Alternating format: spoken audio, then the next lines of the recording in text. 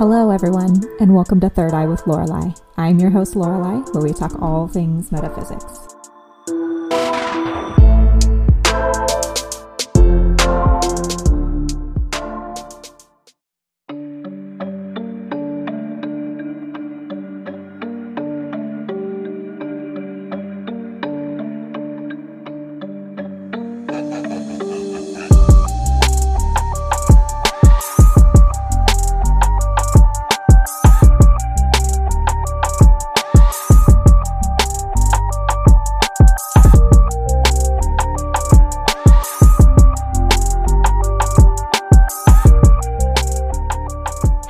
Everybody, and welcome back to another episode of Third Eye with Lorelei. I am your very spooky host, Lorelei, and yes, I'm so excited. I've been waiting to do this podcast episode because it is my most favorite holiday, Halloween, and so I'm so excited to talk to you about a really cool crystal that I've been dying to talk to you about. I bought this crystal not too long ago, and I absolutely love it, and obviously talk to you about Samhain, or Halloween, or the Witch's New Year.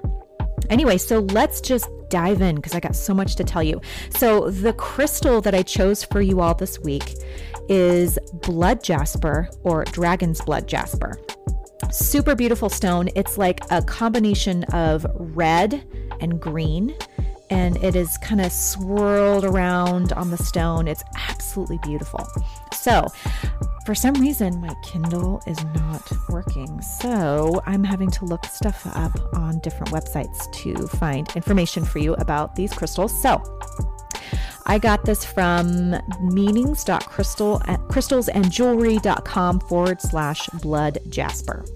And this is written by Diana Houston. And this is what she said. Blood jasper properties.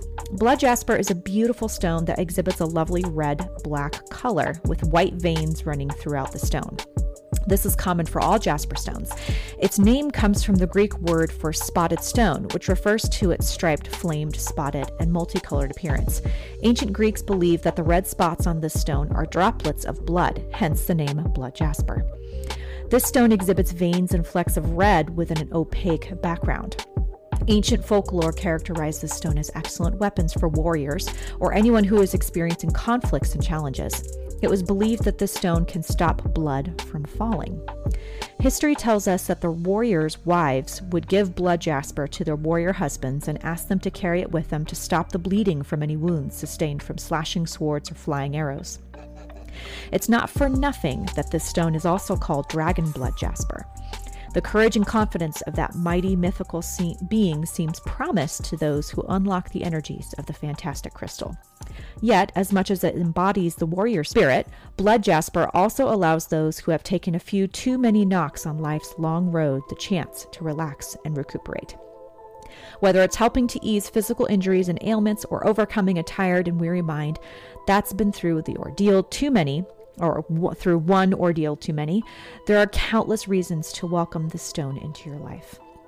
So why would you use blood jasper? Blood jasper is a very healing stone that will promote courage, vitality, and strength. It will support you on a physical, emotional, mental, and spiritual level, especially when you're going through tough times in your life. This stone will keep you centered and grounded. No matter what challenges come your way, you will remain strong and standing. It's a stone that will bring joy in all your interactions with people, and it will help you earn the respect of anyone you work with. It will help you in setting new goals and in achieving them. Blood jasper is capable of bringing in more energy into your aura as well as into your physical body. It will also ground your spiritual energy through your heart chakra. It will keep loneliness and depression at bay, and it will work hard in keeping your spirits up. It will also surround you with protective energies that will keep you away from the toxicity of negative people. Blood jasper is a strengthener of the body, and it will address any unhealthy or negative conditions that brings your physical vitality down. The healing energies of blood jasper will also assist your body in spiritual purification. It will help you find your inner reset button so that your body will resonate once again with the pattern of good health. It will help you regain your physical stability and emotional well-being. Blood jasper will work steadily rather than briskly like other jasper stones. Blood jasper is also known to help in breaking old habits and introducing new ones. It will allow you to be buffeted by the events in your life, and it will let you experience fear, and it will let you experience fear and confusion. I wonder if that's a typo. Maybe, I don't know. It will let you self-indulge or even fall into debilitating and unhealthy patterns so that you can receive a powerful and self-affirming guidance afterwards. Oh, well, that doesn't sound very good, but I mean, I guess I see what they're saying, but still, it's like, here, you're going to fall on your face, but then you're going to realize why. Anyway, blood jasper will inspire you to replace your self-serving tendencies with being of service to people and taking care of the well-being of the world. However, it will not simply make you weak that you will just follow every rule there is. Oh, okay, sorry. I was kind of like, what is she saying? Rather, it will inspire a certain kind of fierceness and loyalty. It will encourage you to stay true to what you perceive is good and to protect it and fight for it with all power that you can muster. Blood jasper will show you how excellent an ally you can be and how you can be a worthy opponent as well. When you use a blood jasper stone, you also activate your chakras and enhance your spiritual growth. It will help you build the real person that you are and dissolve all false images of the way you see yourself. It's also a stone that will promote self-healing and raise the Kundalini energy. So how will blood jasper help you? So blood jasper, healing and health. Blood jasper is a good stone to diagnose or prevent illnesses. It can be beneficial for the liver, stomach, bladder, and kidneys. It can also improve the function of the bile ducts and the spleen. It can ease the nerves and enhance your sense of smell. It can also regulate mineral balance in the body. Its healing energies can protect the heart and provide healing. It can also be helpful in the treatment of bronchitis, jaundice, or multiple sclerosis. Blood jasper can also ease backaches, cramps, and even treat the common cold and flu. It can aid your physical endurance and inspire you to stick to your diet and exercise regimens. It can support the body's healing process and stimulate the digestive process. It's also known to strengthen the immune system, nervous system, brain, and thyroid. As well as these jasper healing properties, though, this stone can also give you more energy overall, both for your day-to-day affairs, but also to prevent illness from taking hold in the first place. While a healthy diet and lots of exercise is even more crucial, there is still a tangible sense of feeling your immune system being boosted by the brave conviction and fighting spirit this stone possesses. Blood jasper and wealth. Blood jasper will help you recover and re-energize yourself when you're experiencing exhaustion brought by working too much. It will uplift your moods and emotions and give you physical vitality and a strong sense of satisfaction in all aspects of your life. I kind of feel like there's some people that are looking on Amazon right now. I can't tell you how many people I know that like work super, super hard and they're like, you mean this will give me more vitality? That sounds awesome. I feel like I'm constantly at work, so just had that little image in my head as I was reading it. Anyway, sorry, I'll keep going. It will also stimulate your interaction with people and help you take part in things. It will also support you in achieving your own goals and stop you from being overly critical of yourself and of others. Blood jasper will enhance your life force and motivate you to increase the prosperity and abundance in your life. This stone has the ability to draw money to whoever wears it. Well, shoot, I'm really glad I'm wearing it then. The blood jasper stone is seen as a serious good luck charm in the areas of finance for that reason. Of course, that's because it empowers hard work to go after what you want, rather than making you believe that everything you desire will just fall into your lap out of nowhere. Although it'd be lovely to meet the crystal capable of that, if it exists. I think anybody would understand that, man. If there is some that exist, I would love to have one. Anyway, blood jasper, love, and relationships. Blood jasper calls forth the gentle strength of compassion, forgiveness, and love. When it comes to emotions, blood jasper will help you develop the confidence to go after what you want and make it yours. It will strengthen your willpower and encourage an open expression of your emotions. It will also develop a willingness to help someone you love with the genuine desire to see them happy and successful. The stone will infuse you with the persistence to make a real, honest, positive, and effective change. Blood jasper will connect straight to your heart chakra and allow you to better understand your own emotions. It will encourage you to listen to what your heart has to say and give you the strength to do what is necessary. It will make you more courageous in addressing any repressed or deeply buried emotional issues and find a peaceful resolution to them once and for all. Blood Jasper will help you face your insecurities and difficulties head on. How to use Blood Jasper for the best results. Blood Jasper is a powerful talisman that can be used when you want to transform a part of your life to a more beneficial state. It's a good stone to have when you need to discover a new path or method to achieve something that you want so much. This stone has the power to support you in finding new relationships that will change your life for the better. Blood Jasper is a powerful talisman that will keep you safe and secure. It will protect and strengthen your efforts to achieve financial security in your old age. Blood Jasper is best placed in the east and southeast areas of your home or room. This will bring positive energies and enhance your family relationships, your health, as well as your prosperity. This stone can also be an excellent aid for mothers who are having struggles understanding or getting along with their children. You can also attract abundance and prosperity by keeping Blood Jasper stones inside a jar with some coins. Place it somewhere in your home or office where the sun can shine on it. The best combination to use with Blood Jasper. If you have problems managing your anger, Blood Jasper can help you control your anger and your emotional outbursts. You can combine it with stones that can be excellent for anger management, such as kunzite, kyanite, king cobra jasper, lithium quartz, or angelite. It will also go well with aragonite, thunder egg, blue phantom quartz, aquamarine, citrine, jet, or magnetite. Other stones and crystals like bronzite, culminite, gold, howlite, lepidolite, peridot, rhodonite, smoky quartz, sodalite, sugilite, and turquoise will also complement this stone. When you suffer from anxiety attacks, Blood Jasper will help ease your anxieties, especially if you pair it with chrysocolla, astrophyllite, tourmalated quartz, strontianite, or savarite. You can also combine it with Wonderstone. Ooh, I am totally going to look that one up. That sounds interesting. That kind of piqued my interest. So maybe that will be next week's. We shall see.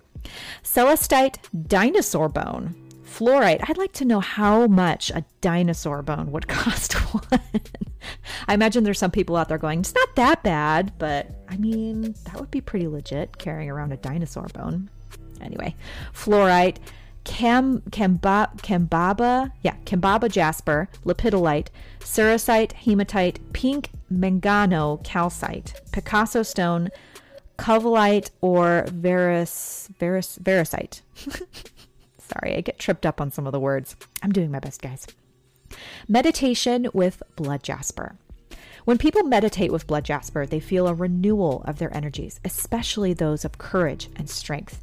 Blood Jasper is a stone that should be kept with you if you seek physical, emotional, spiritual, or mental support and need it to tackle the tough times and challenges that come your way. The energies of Blood Jasper keep you grounded and ensure that the focus of your energies is centered around the things that matter in life. Regardless of how difficult a challenge may seem, you need to be confident enough to believe that you will emerge on top of it. That conviction can indeed come from spending time meditating with and working alongside this superb dragon's blood stone.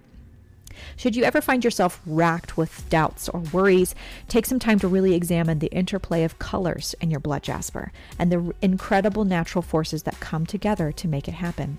Each of these stones are unique as far as those patterns go, and it may well remind you of your own unique gifts and how to cultivate them. This confidence and belief in yourself will relieve half of your troubles, while the other half will depend on how you use your past experiences and wisdom to ensure the best outcome of a solution. Outcome of a solution. Blood Jasper is also known to bring joy to your life, especially in your relationship when you combine it with the March birthstone, which is aquamarine, because that's when my birthday is. The powers of the stone are such that they will garner the respect and adoration of your colleagues, friends, and families towards you and help you in easily communicating and working with them.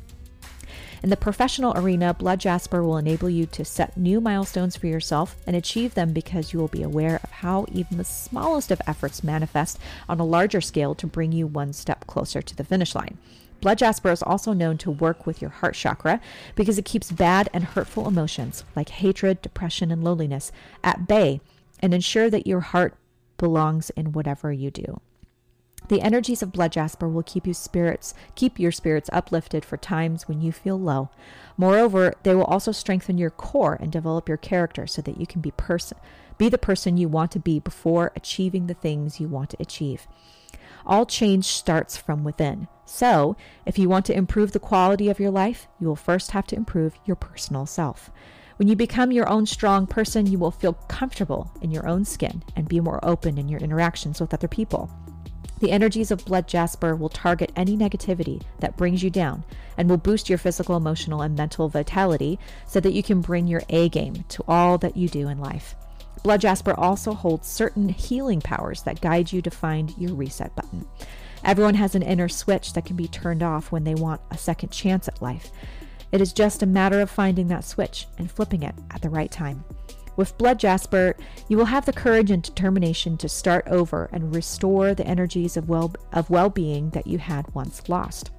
Finally, with these new beginnings, we also come to the end of all your bad habits, which is something that blood jasper will play a large part in achieving for you. So this is the author's final thoughts on the power of blood jasper. Blood jasper is an old and honored stone that's also known as the stone of courage. It will help you find creative ways to keep your life inspired, motivated, and balanced. It will bring a deeper kind of joy that will propel you to achieve your goals. It will also ground you with uplifting spiritual energies through your heart chakra. It will bring strong patterns of physical vitality and more energy into your physical body and personal auric field. Every time you look at your beautiful blood jasper stone, you will be reminded of the rich history surrounding it. This is why blood jasper makes a lovely companion stone and personal gift for the modern day working warrior or for the battle-weary people in your life. Okay, so that is blood jasper or dragon's blood jasper. And it's usually pretty common, so you can find it at pretty much any local crystal shop or on Etsy or on Amazon. They're usually pretty ready available. So, and I think it's out of Madagascar, I want to say. Gosh, I wish my Kindle was working so I could look it up. Oh well, it'll figure it out. Anyway, so let's move on to the quote of the week. And this is by Carl Jung. Everything that irritates us about others can lead us to a better understanding about ourselves. All right, forging ahead onto my most favoriteest holiday, Samhain. So also known as Halloween. So I wanted to look up the very rich and amazing history that is Samhain.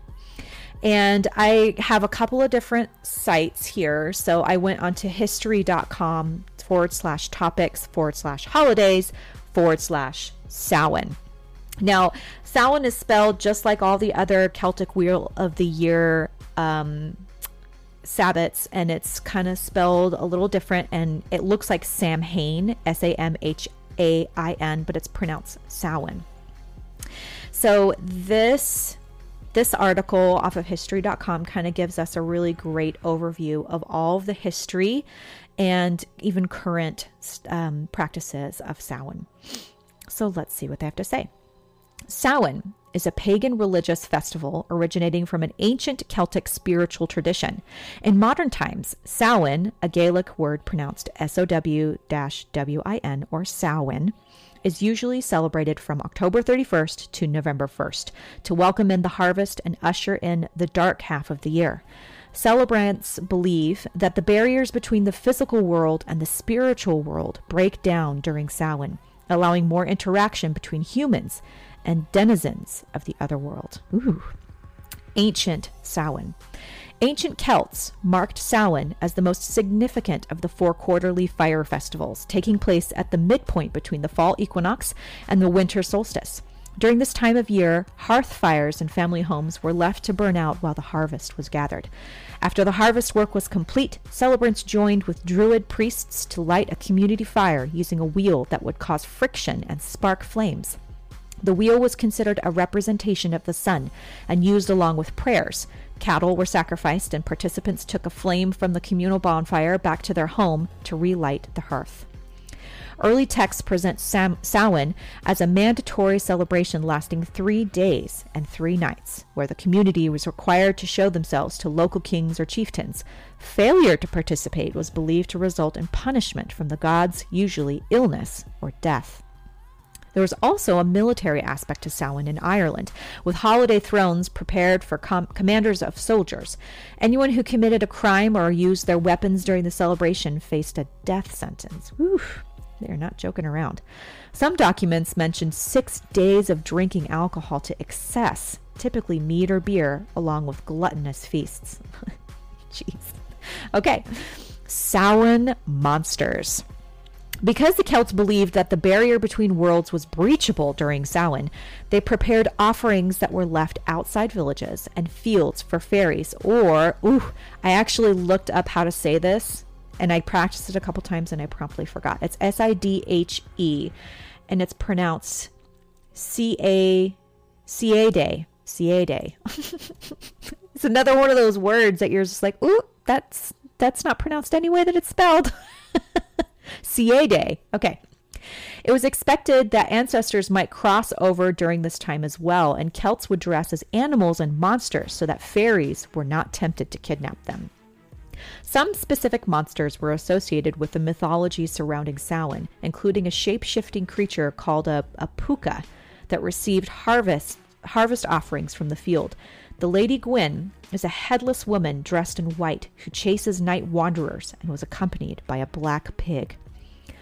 The Dullahan sometimes appeared as impish creatures, sometimes headless men on horses who carried their heads. Riding flame-eyed horses, their appearance was a death omen to anyone who encountered them. Hence the tale of the headless horseman, right, guys? Except for I think he carried a jack-o'-lantern, but that's fine. A group of hunters known as the Fairy Host might also hunt Samhain and kidnap people.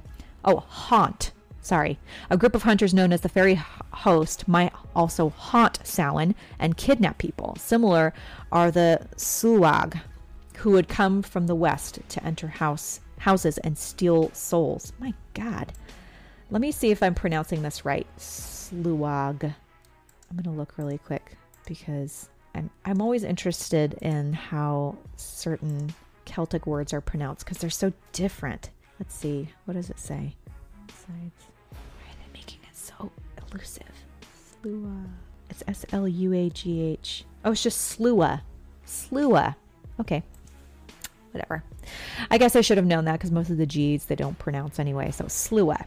So similar other Slua who would come from the west to enter houses and steal souls. Myths of Samhain.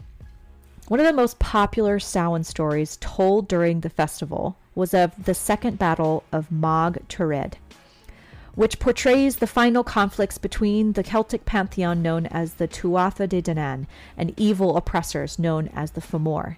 The myths state that the battle unfolded over the period of Samhain. One of the most famous Samhain-related stories is the adventures of Nera, in which the hero Nera encounters a corpse and fairies and enters into the otherworld. Samhain figured into the adventures of mythological Celtic hero Fionn MacCumhall. Ooh, Lorelai is going to need to look this one up also. Hold, please. Oh, Fionn McCool. McCool. Okay, so Fionn McCool, when he faced the fire-breathing underworld dweller Alan, who would burn down the Hall of Tara every Samhain. Samhain also figures into another Fionn McCool legend, where the hero is sent to the land beneath the wave. As well as taking place on Samhain, it features descriptions of the hero's holiday gatherings. Samhain in the Middle Ages. As the Middle Ages progressed, so did the celebrations of the fire festivals, bonfires known as, oh my God, I really need to do better about looking up some of these pronunciations. This one's bananas. It is SamghnaGans. I cannot. Hold on. I'm going to... Okay. It is... Oh. For some reason, I looked at the wrong thing. It's trying to, it's not giving me, it's not even giving me, it's trying to correct how I'm spelling it. It's not even showing me. I don't know what to tell you guys. I'm trying to like find out how to pronounce it, and it won't even do it. It just won't even do it. So Samghnagans. Oh, Sonagans. God, there are Irish people listening to this that know what that is. I am dreadfully sorry. Butchering the crap out of this. Okay. Which were more personal Samhain fires near the farms, became a tradition, purportedly to protect families from fairies and witches. Carved turnips, called jack-o'-lanterns, began to appear, attached by strings to sticks and embedded with coal. Later, Irish tradition switched to pumpkins. In Wales, men tossed burning wood at each other in violent games and set off fireworks. In northern England, men paraded with noisemakers. Dumb supper. That's right, I said dumb and supper. The tradition of dumb supper began during this time. Does anybody think of the Lord of the Rings when I said that? And how the hobbits have like 18,000 meals a day? Dumb supper, that's kind of where I went with that. I know, at least for whoever's laughing right now. Okay, anyway. The tradition of dumb supper began during this time, in which food was consumed by celebrants, but only after inviting ancestors to join in, giving the families a chance to interact with the spirits until they left following dinner. Children would play games to entertain the dead, while adults would update the dead on the past year's news. That night, doors and windows might be left open for the dead to come in and eat cakes, and then had been left for them. Christian Samhain. As Christianity gained a foothold in pagan communities, church leaders attempted to reframe Samhain as a Christian celebration. The first attempt was by Pope Boniface. Boniface? Sure. In the 5th century, he moved the celebration to May 13th and specified it as a day celebrating saints and martyrs. The fire festivals of October and November, however, did not end with this decree. In the 9th century, Pope Gregory moved the celebration back to the time of the fire festivals, but declared it All Saints' Day on November 1st. All Souls' Day would follow on November 2nd. Halloween. Neither new holiday did away with the pagan aspect of the celebration. October 31st became known as All Hallows' Eve, or Halloween, and contained much of the traditional pagan practices before being adopted in the 19th century America through Irish immigrants bringing their traditions across the ocean. Trick-or-treating is said to have been derived from ancient Irish and Scottish practices in the nights leading up to Samhain. In Ireland, mumming was the practice of putting on costumes, going door to door, and singing songs to the dead. Cakes were given as payment. Halloween pranks also have a tradition in Samhain, though in the ancient celebrations, tricks were typically blamed on fairies. Wicca and Samhain. A broad revival of Samhain resembling its traditional pagan form began in the 1980s with the growing popularity of Wicca. Wicca celebration on Samhain takes on many forms, from the traditional fire ceremonies to celebrations that embrace many aspects of modern Halloween, as well as activities relating to honoring nature or ancestors. Wiccans look at Samhain as the passing of the year and incorporate common Wiccan traditions into the celebration. In the Druid tradition, Samhain celebrates the dead with a festival on October 31st, October 31st, and usually features a bonfire and communion with the dead. American pagans often hold music and dance celebrations called witches' balls in proximity to Samhain. Celtic Reconstructionists. Pagans who embrace Celtic tradition with the intent of reintroducing them faithfully into modern paganism are called Celtic Reconstructionists. In this tradition, Samhain is called, another one. Goodness gracious. Okay. Copy and paste and see what that means or how it's pronounced. Because, I'm going to butcher the holy hell out of that. Okay. It's spelled O-I-C-H-E with a accent over the I, and S-H-A-M-H-N-A. Yeah, exactly. That's what I said. What? how does, I'm sure there's a couple Irish people yelling at their phone or their speaker right now going, it's not that hard. Okay. Ihahauna. See, now you understand why I go, oh dear God, because it's not really spelled the way it's pronounced, like at all. So Ihahauna, and celebrates the mating between Tuatha De Danann gods Dagda and the river Unis. Celtic reconstructionists celebrate by placing juniper decorations around their homes and creating an altar for the dead where a feast is held in honor of deceased loved ones. Okay, so that is the article from history.com. So I wanted to also look up some of the Celtic connections with it too. So I went to wicca.com/pagan holidays/Samhain.html. So I looked up some more things, and they have a bunch of rituals, which if you want to look that up on this site, do so. But I think that'll just make for a really exceptionally long episode. So we'll just go over what they say with the helpful information. And it looks like maybe they would go over so we'll do some symbolism, colors, herbs, traditional foods, incense, and stones. And then they go into a myriad of rituals. So this is the helpful information. So it's on October 31st. Other names for Samhain are November Eve, Feast of the Dead, Feast of Apples, Hallows Eve, All Hallows Eve. It's pronounced Samhain, or Samhain. Well, I think that might be the American version, but whatever. Possibly the biggest festival of the witches' year. Samhain is a time to remember those who have passed on, celebrate the summer's end, and prepare for winter months ahead. The sun god and earth fall into slumber as the nights lengthen and winter begins. Samhain means end of summer and is the third and final harvest. The dark winter half of the year commences on this Sabbath. Various other names for this greater Sabbath are Third Harvest, Samana, Day of the Dead, Old Hallowmans, or that's the Scottish Celtic version, Vigil of Samhain, which is Saman, Shadowfest or Striga, and Samhain, Samhuinn, also known as All Hallows Eve. That day actually falls on November 7th. And Martimans, that is celebrated November 11th.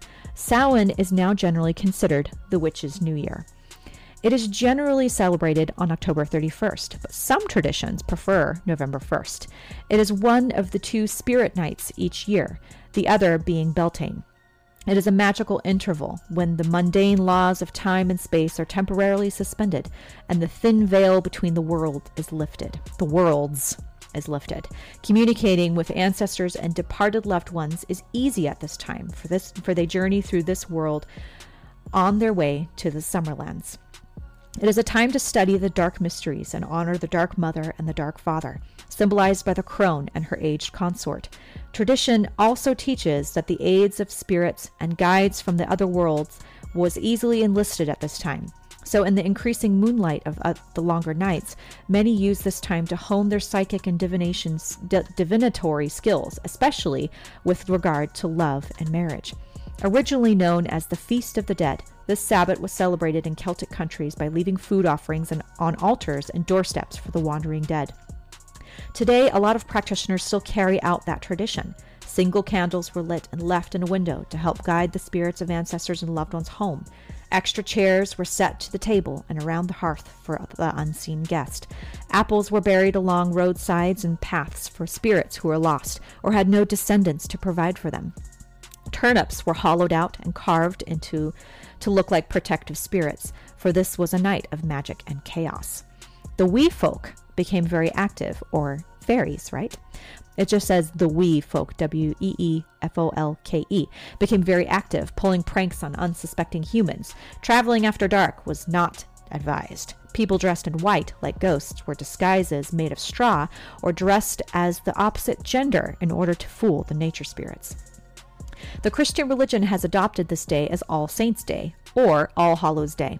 celebrating the eve as All Hallows Eve or Halloween. The superstition and misconception linked to this celebration by the early church led people to take some unusual precautions to protect themselves. They adopted the tradition of dressing in frightening costumes or disguises and displaying scary-looking jack-o'-lanterns to help protect them from spirits they considered to be evil. In the British Isles, the young people who disguise themselves with hideous masks and walk through the village, lighting their way with lanterns made from carved turnips. This was also the time that the cattle and other livestock were slaughtered for eating in the ensuing winter months. Any crops still in the field on Samhain were considered taboo and left as offerings to the nature spirits. Bonfires were built, originally called bone fires, for after feasting, the bones were thrown into the fire as offerings for healthy and plentiful livestock in the new year, and stones were marked with people's names. Then they were thrown into the fire to be retrieved in the morning.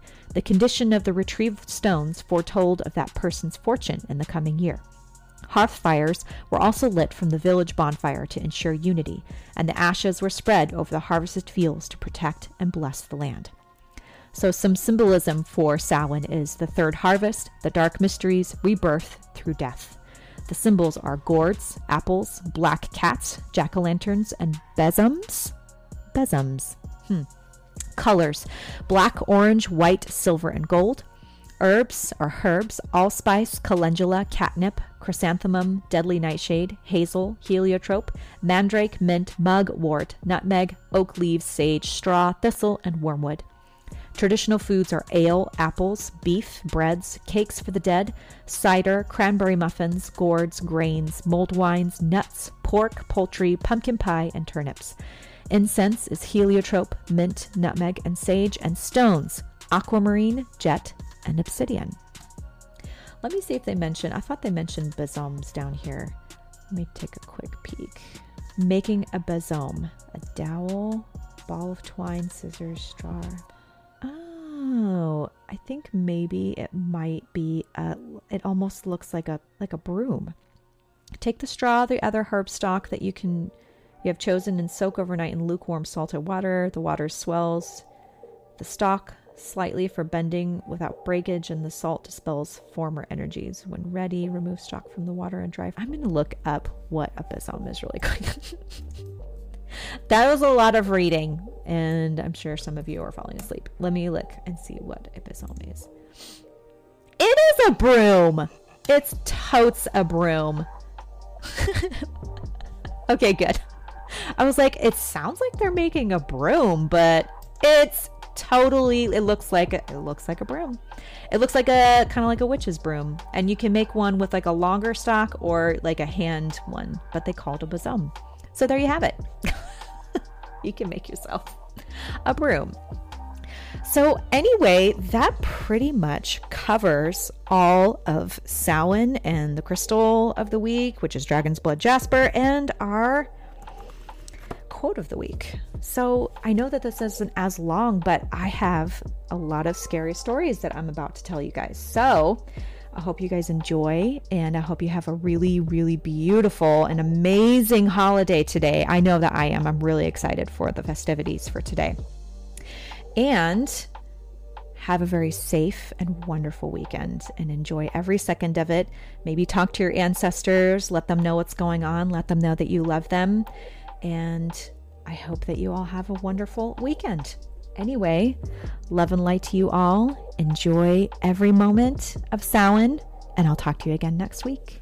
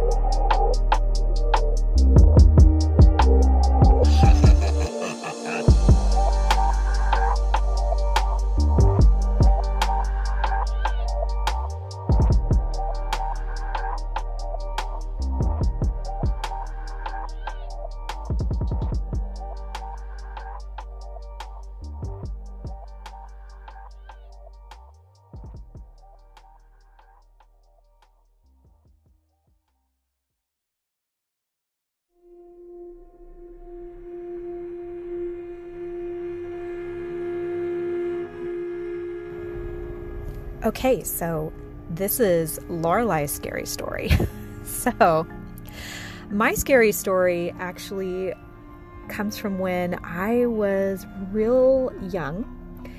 And I remember I had bunk beds when I was younger, and I shared the bunk bed with my younger sister.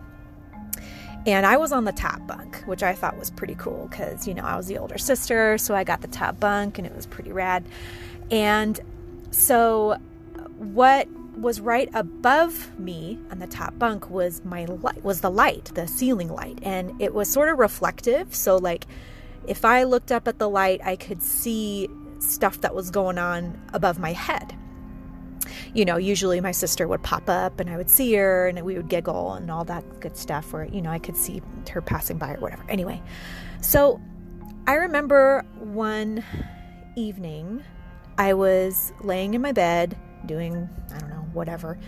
And I looked up and I saw that there was like a person type figure just like standing right above my head by the bed. And I stood there staring at it, and I looked above my head. I didn't see anything there, but when I looked back, it was still there, and it looked like a man with kind of like a featureless type face. It was really strange, and it kind of creeped me out a little bit, but I just stood there staring at it like, oh, okay, but there's nobody there, so what's going on? Like maybe I just wasn't seeing things correctly, or maybe it was a shadow, but I just stood there staring at it.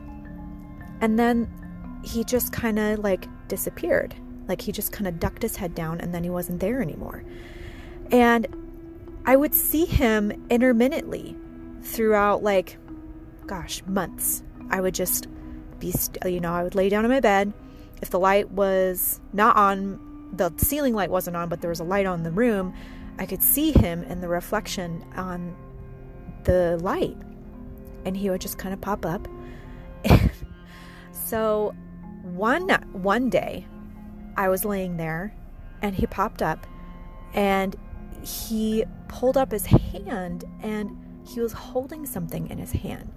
And I wasn't entirely sure what it was, but it looked like it could either be like a rope or some kind of a weapon of some kind, because it looked like it had some kind of a reflected note to it, so it was kind of shiny. So the only thing I could think of was it was a knife. And then that freaked me out. So I remember talking to my older sister, and she basically stayed in the room with me for a couple of nights, and then I don't really remember seeing him after that. And so that is like my most scary story that I remember as a kid.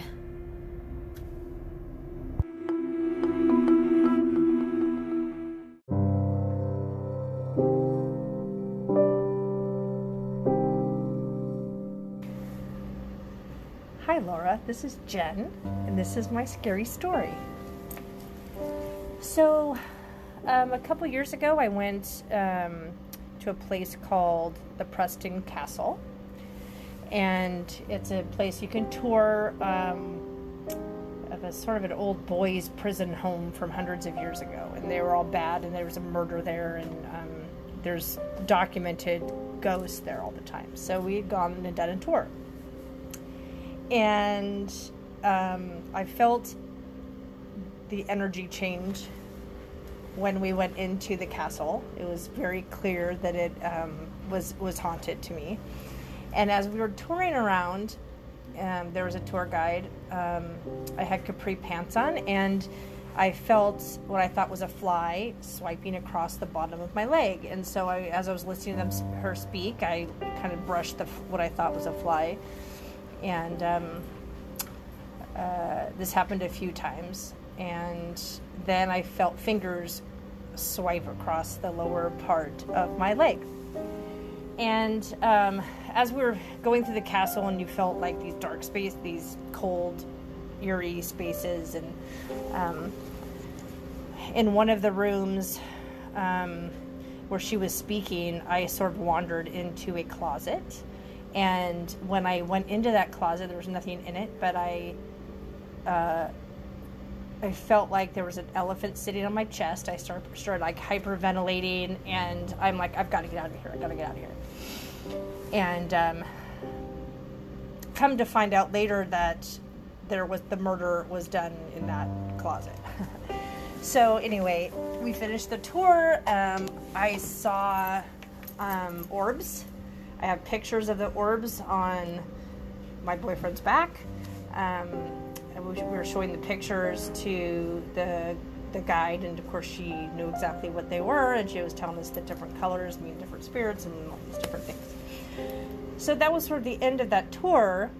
I didn't really think much of it, and probably 6 to 8 months later, we went to do the reading with Michael, and I was very excited because I had a lot of people pass that previous year.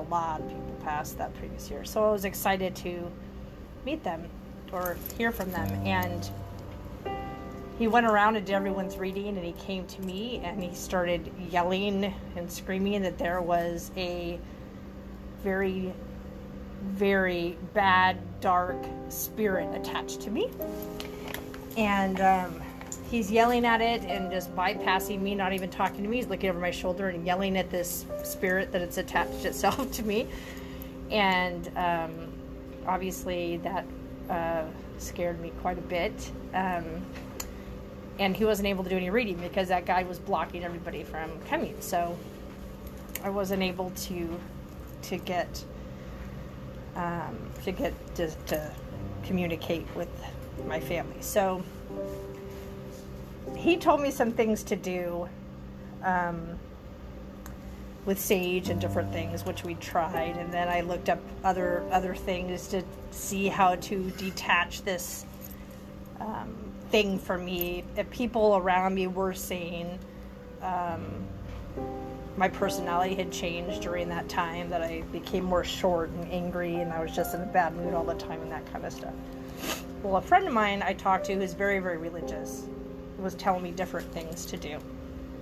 Crank church music was one of them. And every time I turned church music on, I couldn't stand it.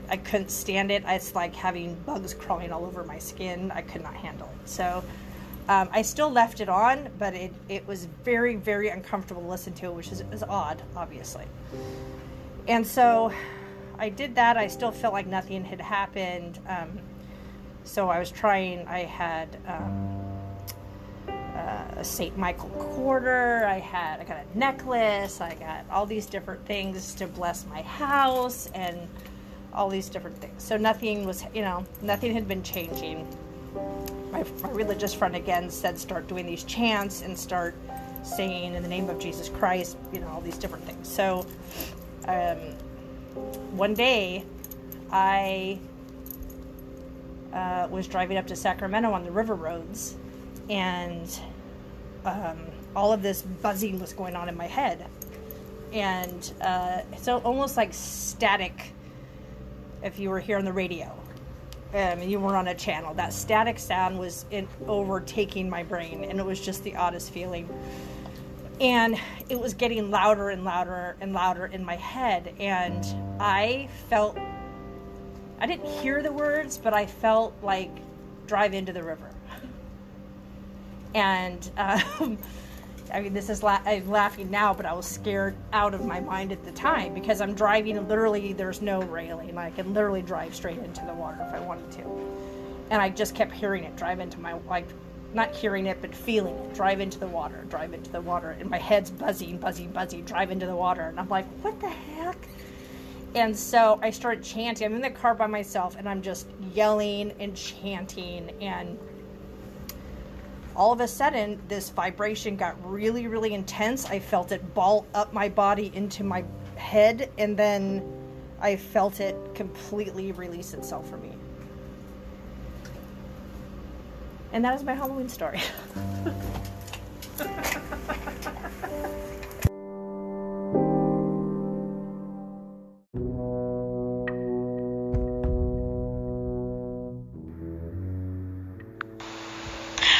Hi, Lorelai. This is Heather Spencer. Thanks for doing this. This is a really awesome way to celebrate the Sabbath Samhain. So I wanted to just call in and tell you a quick story that happened to me a few months ago. I actually had a spirit that was occupying my house. One night, I was sitting at my dining room table, and I felt this presence that was kind of in the corner by my front door, but not just in the corner, towards the ceiling. It was very odd, but it was a very specific point that I felt this presence, and I was drawn to it. I was looking at it, and I couldn't take my eyes away. And I was alone downstairs, and so I was really kind of I wasn't afraid, but I was just acutely aware of this presence that I didn't know. And it felt very childlike and inquisitive. And there was a moment where something kind of shifted. Almost like the only thing that I can think of relating it to is that it noticed that I noticed it. It became aware that I knew that it was there. And all of a sudden, it felt like a gust of wind came at me, but there was no wind. But that's what it felt like. And what was happening was this being was swooping down towards me, and it was then right in front of my face. And it was in my personal space. And it was hard to breathe because it was very intense. And like I said before, it didn't feel negative or bad. It felt childlike and inquisitive, almost not like a kid, but maybe a teenager, somebody that has boundary issues. They're curious, but wanting to, they have boundary issues. They want to be all up in your business. So I just took a deep breath, and I told it that it needed to go away, and then it needed to go into the light, and it wasn't welcome here anymore. It had no business being here. And I called on Archangel Michael and asked for protection. And he slowly kind of backed away from me and faded into the background. But the story kind of continues because my son had been having a lot of trouble sleeping, and right around that time. And after that happened to me, it kind of dawned on me to ask him if he had been having any type of experience, because as you know, or maybe your viewers don't or listeners don't know, but kids are very intuitive. They're so close to source because they're new to this earth at this time, and so it's pretty common for kids to have experiences like that. So I asked my son if he had ever seen anybody in his room, if he'd ever seen a kid, or had anybody ever asked him to play or anything like that. I asked a bunch of questions along those lines to try to get information out of him. Granted, he's only 3, and so I really had to kind of try to get information out of him. And he kept saying, no, no, no, no, no. And I asked him if he'd ever heard anybody try to talk to him. And then he looked at me and he said, no, Mommy, but I can hear him laughing. Happy Samhain, everybody.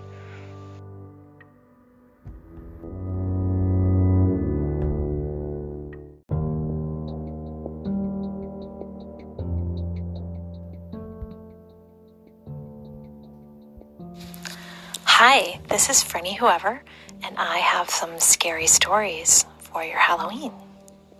So, when I was little, I used to have kind of weird, spooky things happen to me all the time. I used to see and feel and hear things, but none that really stick out in my memory. specifically until I got to my teenage years. And that's when I started really studying metaphysical stuff. And the first one happened when I was in 10th grade, and I had this really vivid dream. And I don't normally remember my dreams, but this one was really vivid and really clear. And it was about a friend of mine who was just this guy that I used to hang out with. But in the dream, he was attacked really, really brutally. And I woke up in a really cold sweat, and I was really afraid, and I wanted to help him, and I didn't know if he'd believe me even. And so I went downstairs to my dad's woodworking shop, and I stole a little round piece of wood, and I brought it upstairs, and I sat really still, and I thought of like something that I could write on it, some symbol that I could write on it, and I ended up putting a pentacle on it, and writing some affirmation words, stay safe, things like that. And I remember holding it to my heart and thinking really positive, loving vibes into it. I brought it to school the next day, and I told him about my dream, and I said, I made this for you, and I know it's probably crazy, and you probably think I'm a total weirdo, but if you would just keep this with you, it would make me really happy. And he just kind of smiled and gave me a hug, and he was like, oh, you're so sweet, and he put it in his pocket. Well, the next day he came to school, and he pulled me aside, and he was really like, I could tell that something was wrong. And he pulled me aside, and he said, you won't believe what happened last night. Like, what? And he said, well, I was hanging out with my buddies, and we were hanging out over by the coffee shop that we all used to hang out at.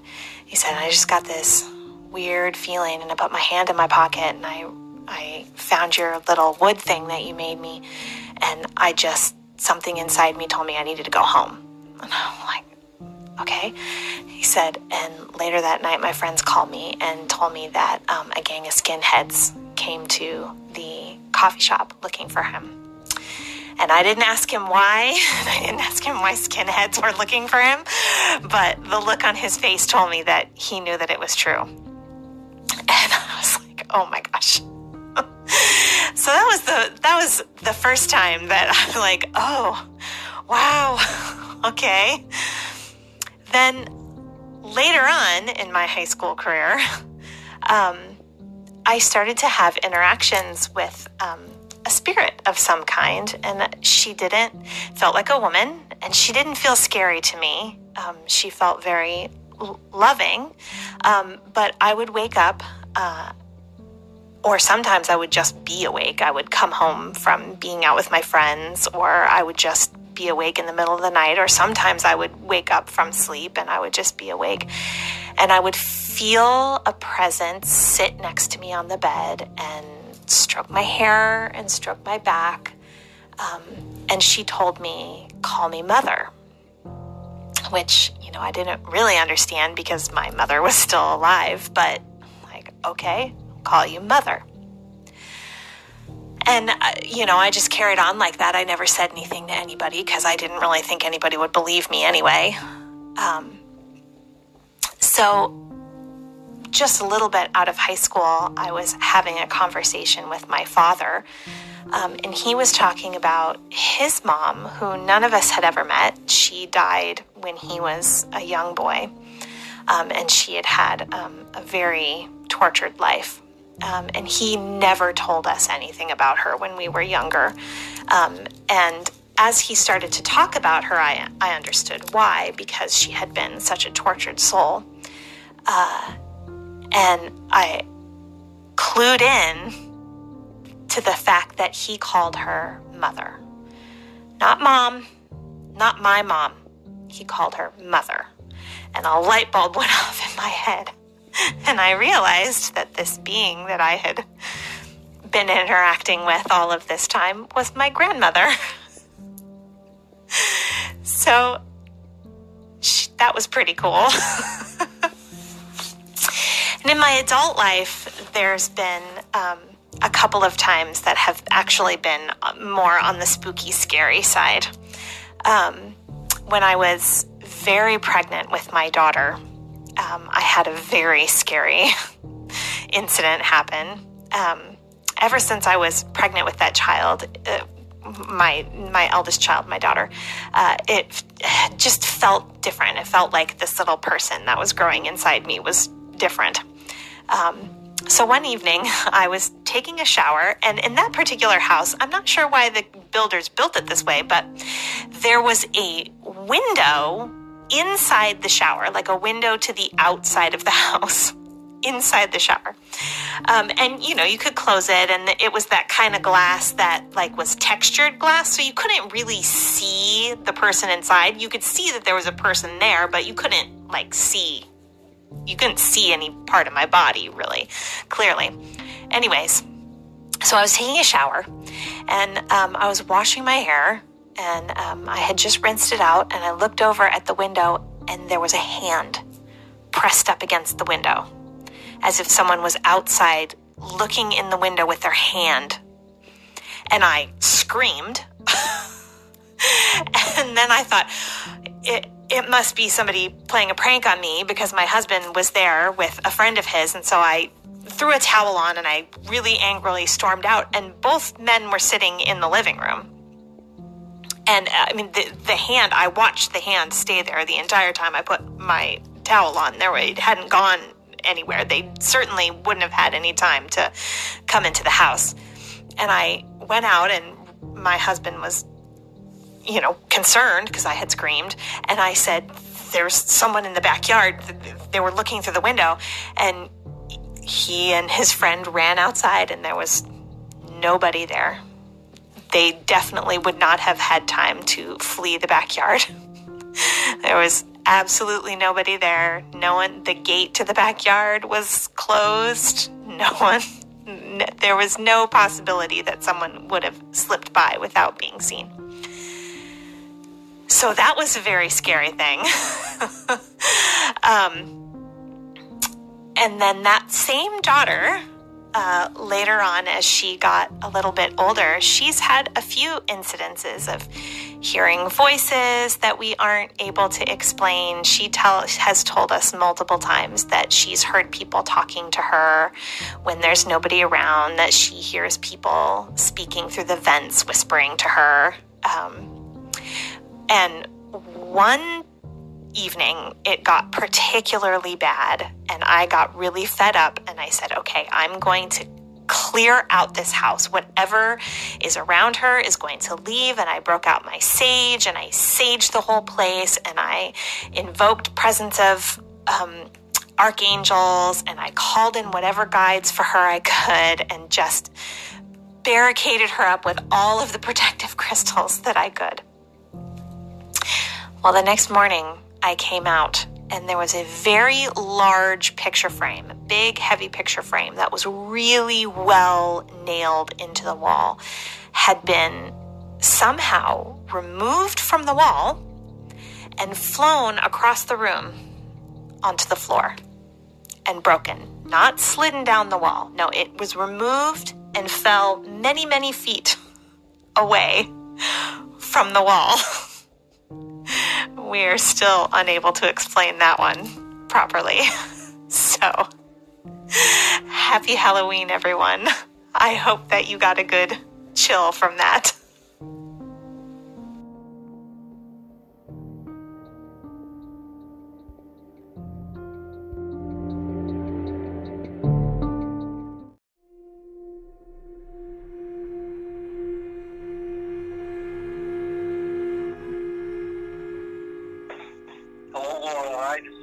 Father Michael. I'll relay a story that happened to me 2 years ago at the Ainsley House Mansion, just prior to a group read that was about to take place. I was setting up the mansion house for this. It was at night, approximately 7:30. I had grabbed the keys to the house and was approaching the back French glass doors of the house. As I put the key in the lock, I could see through the glass doors into the main hallway and the approach area to the front door of the house where the staircase is. As I unlocked the door, I saw what I believe to be Mrs. Ainsley, who's been dead now for 100 years. I saw her apparition come from the left, which is the dining area of the house, and float across the foyer area beneath the staircase and into the main living room of the house. She was dressed, the apparition was all white, but I could see that she was dressed in a Southern Belle type dress that was very large and flowing, and she had a veil over her head.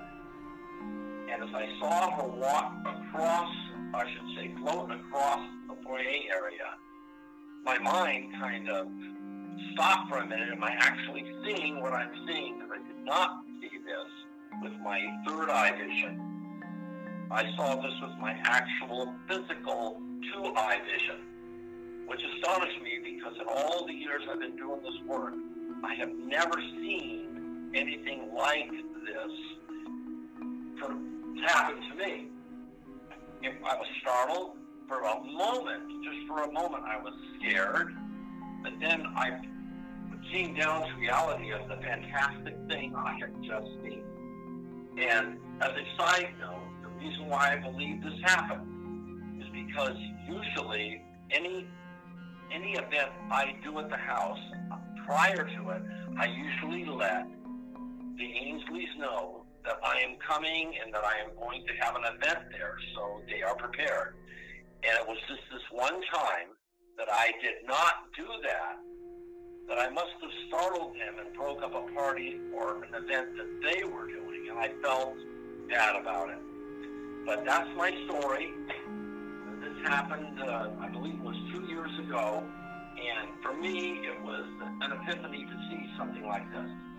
Thank you very much, Lorelai, my godchild, for letting me speak on your podcast. Have a happy Halloween.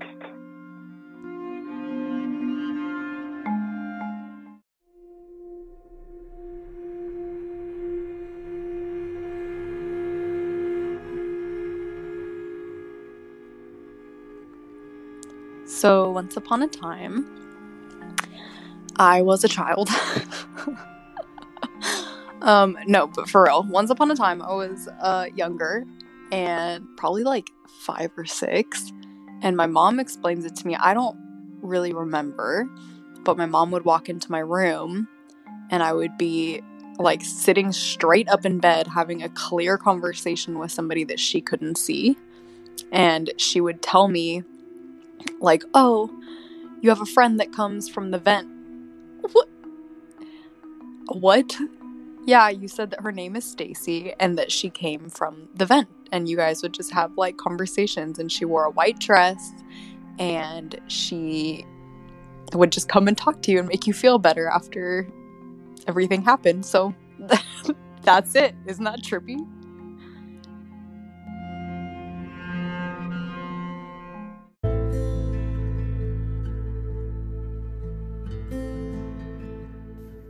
Hi, my name is Lorena Diaz Esquivel Valencia Solorio Prado Rivera, and I work with Laura. Yeah, hey, good. Okay, so I was telling Laura back in April, this was when COVID was really in full effect, when it just barely came out. As a nurse, you know, we were all really anxious and stuff. And then I heard that day, well, I seen it on Facebook, that there was like a church that was doing a prayer outside. Mm-hmm. And then I looked online on Facebook, and there was a lot of people outside with their hands up and praying. And I thought, oh my God, that's so beautiful. But I didn't get to see it, like actually see it and go out to the window, because I was having a really bad day that day. So usually we all leave around 11:30 at night. We all walk together, but that day I just couldn't leave early. And I went to go get dressed, and I probably started walking out around 11:45 from the dressing room. Behind the dressing room is their recovery room after a C-section. And as I'm walking out, I just noticed, like, you know how your peripheral vision, I noticed a shadow. Oh, yeah. And I turned, and there was this lady standing there, like, grabbing the ivy pole, and she was dressed in white with a white hat, a white, like, dress, and, like, her hair was, like, in a bob cut. Oh, my God. And I was just, like, looking at her, and I was just, like, kind of looked the other way because it freaked me out. But then again, I thought, why am I scared? This is probably an angel with all the prayers and stuff we received that day. Yeah. Yeah, so that was my experience here. In a way, I felt like it was kind of a blessing. Yeah. Just telling us that we were okay, because I think during April we were all like freaking out about the COVID, about everything that was going on. Not having PPE. Yeah, not having PPE. Just scary because we didn't know what was going to happen. Yeah. That's pretty much my story. Wow, that's a good one, Lorena. Thank you. Thanks for sharing. Do you have any other ones? I have a lot of them, but doesn't have to be super long, but they can be long too. I just want to. You have so many, and I just want to hear them all. Well, you know, I've always been kind of like very intuitive to things that I feel, my dreams as well. Oh yeah. And you know, my grandma passed away about a year ago. Oh, Grandma. Yeah. Oh. I was pretty close to her. And I was always thinking, like, why doesn't she come to me? Like, she's, you know, my sisters, my mom, they've all had dreams about her. And recently, like maybe 3 weeks ago, she finally came to me. Oh. And I remember crying. And I was telling her how much I loved her. Oh, Lorena. Yeah. But I wanted to hug her, and she wanted to hug me, but she was like, all I could see is this beautiful white door where she was standing. Behind that white door, there was other people there. And I went up to the white door, and I was able to hug her, but it was a different, kind of a spiritual hug. Yeah. But I felt it. Oh, and she told me she was okay. Oh. But she asked me to pray for her, to keep praying. And it was just a beautiful dream. Yeah. And then someone posted on Facebook, because I go on Facebook a lot, the next day about someone who had a similar dream. And she had a picture of that same door that I seen in my dream. What? And people behind that door. It was like a white door with like feathers. I don't know. It's like white light and light. Oh, yes. My gosh. It was beautiful, and it felt so real, and it just made me feel at peace, because I've always wanted to go see her before she passed and stuff like that. And I've always felt bad because I never got to say like goodbye to her or anything. But I'm just glad she's okay. Oh yeah. And I feel more at peace. I feel closure. So. Yeah. Oh, Lorena, thank you for sharing. Yeah, I have one more. Yeah. Oh God. So I have this friend. Her name is, let's just say M. Okay. And I had a dream about her. Like, it was 2 weeks ago, I believe. And I had a dream that she had COVID. Oh no. And I had a dream that she was up on her 4th floor and she was being intubated. And it was just so real. And I was watching her get intubated, and I had tears because this is my childhood friend. Yeah. And I'm just like, oh my God, I can't believe this happened to M. Oh my God, you know? So I was just crying and crying and crying. The next day I woke up and I called her and I said, are you okay? And she's like, yeah, why? We haven't talked for weeks. I'm like, oh, I just had this weird dream, and I told her about it. She goes, well, let's hope not, you know? Yeah. 2 days later, she calls me and says her husband has COVID and her son has COVID. And she was being checked for COVID. Oh my gosh. Yes. So she's like, oh my God. I'm like, yeah, it's just weird. I always have these weird dreams like that are just so real, and they just seem to become kind of real. Yeah. So that's the only other one I remember right now. Wow. But, Yeah. Those are amazing, Lorena. Yeah. Holy crap. Thank you. Yeah. Thank you for sharing. You're welcome. Anytime. If I have more, I'll let you know. Oh, yes. All the Halloween stories.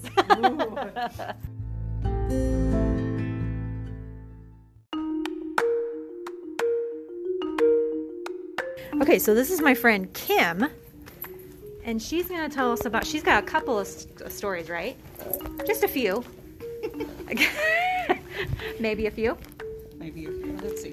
Okay, I'm going to say about a real quick time that I'm a nurse and I work evening shift, and I was getting off work this one particular evening from my hospital in Oakland, and me and another coworker was driving on the freeway, and we could see from the rearview mirror a car was like speeding up behind us, and our first thought was, wow, I guess he's got to pee.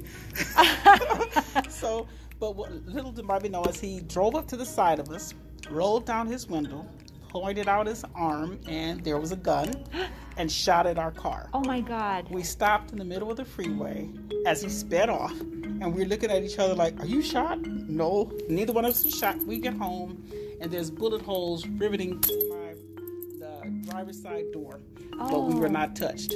Wow. And I say, God took care of it. Absolutely. And my goodness. Wow. Yeah, it's very scary. There's one other thing that happened to me. I was 18, can't swim, and I was playing around in the pool at a family reunion with a cousin. And I told him as I was riding his back, don't go near the deep water because I can't swim. So what does he do? He goes near the deep water. Some kind of way I slid off his back accidentally as I slid to the bottom of the pool. And there's no one around. Oh, God. And so I remember at that point, when people say that your life flashes before your eyes, it did in that split second. I swear I saw everything I did in life. Oh my God. It was the weirdest thing, and I'm in my head, I'm going, oh my God, I'm gonna die. Because I'm literally, I can feel, I'm swallowing water, it's going down, and I'm on my way out. Oh my but God. I felt, and I always say this, I felt the hand of God, because there was nobody else around me, pushed me from the bottom of the pool, pushed me up where I could walk, and I was able to stand up and catch my breath. Wow. This is that story. And that wasn't your cousin? No, that came there down was to no get one you? around me. He walked out of the pool, didn't even realize that I was drowning. Oh my God. There was nobody else in the pool. Ain't that crazy? But yes, so those are some of the things I've experienced in my life. Wow, Kim. Thanks for sharing. That Absolutely. is freaking bananas. Yeah.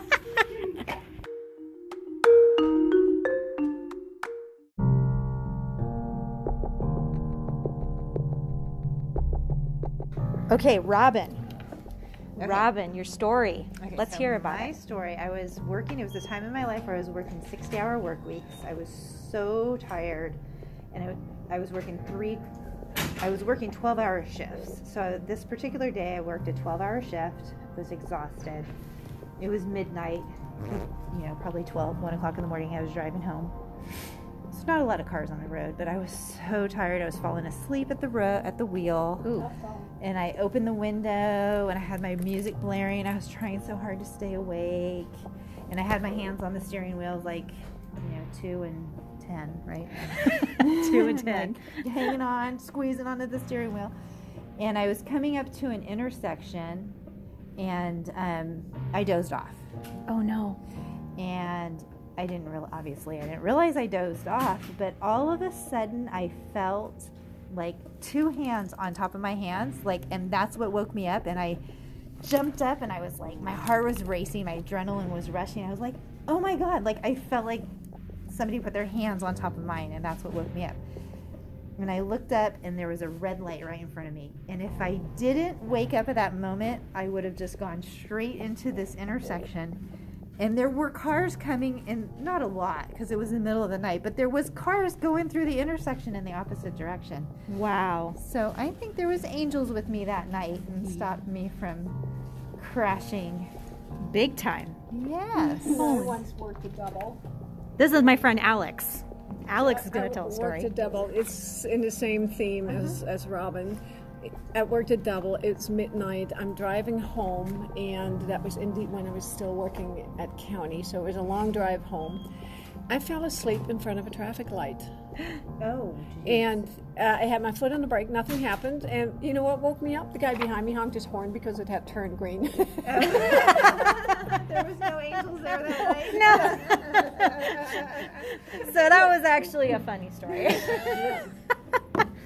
Okay, so I'll tell you about my mom's scary story because she's 74 and she's kind of a little bit of a Luddite, so technology is not her bag, right? So I'm going to tell it for her because she told me this, I never forgot it.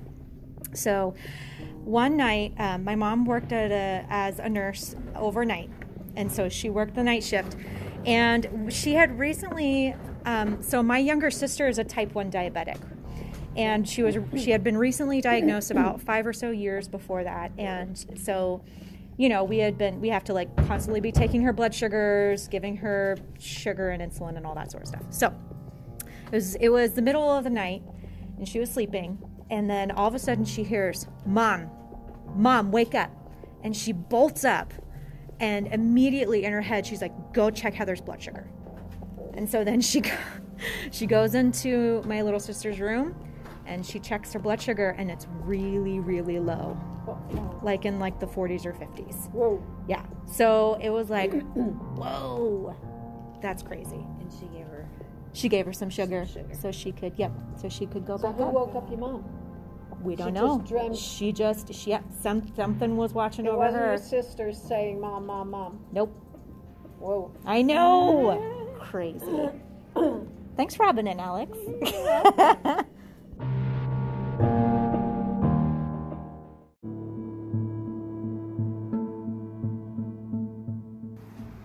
One night, Laura and I were working here at the hospital, and we were walking out of the hospital together, and we were walking toward the exit door. And I looked up, and I saw my reflection, and I saw Laura's reflection, and right behind us, I saw like a creepy-looking lady. You didn't. I did, and I turned around like this, and I said, oh my God, I just saw somebody behind me. And you said, oh, that gave me chills. And we went running out of the hospital to our cars. Oh my God, why didn't you ever tell me about that story? At the time I told you, I just remembered it. At the time I said, oh my God, Laura, there's somebody behind us. And you went, what? Oh my God. And it gave you chills. Yeah. Oh my God. Why didn't I think about that one She before? was a creepy looking lady. I don't know, I just kind of forget about these Do you things. remember what she looked like? She had, she was light skinned. Her hair was like all wild hair. Red. Oh. No, it wasn't red.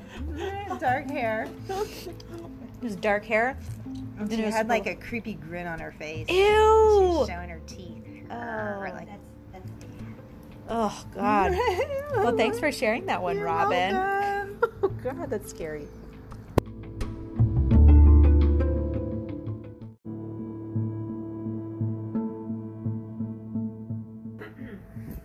I'm Sandy, and this is my scary story. You don't have to hold the button. My husband and I were sleeping on the couch one night, and the whole house was still. There was no one else in the house. And we woke up to a slamming book on the ground that had fallen off the bookshelf. And when we looked, the bookshelf, all the books were lined up completely in order. Nothing was hanging off the shelf, and it was almost like someone had dropped the book from a standing position. And it freaked my dog at the time. My dog was sleeping right next to us, and it freaked us out. And we just could not sleep anymore after that. And there was nothing around you? There was nothing. No earthquakes? No, nothing. Nobody was with you in the house that decided Well, I to guess drop the book? there could have been, but no one of a human form. Ooh! Yeah. So I never slept in that room again. That's a good scary story, Sandy. Thank That was you. my scary story.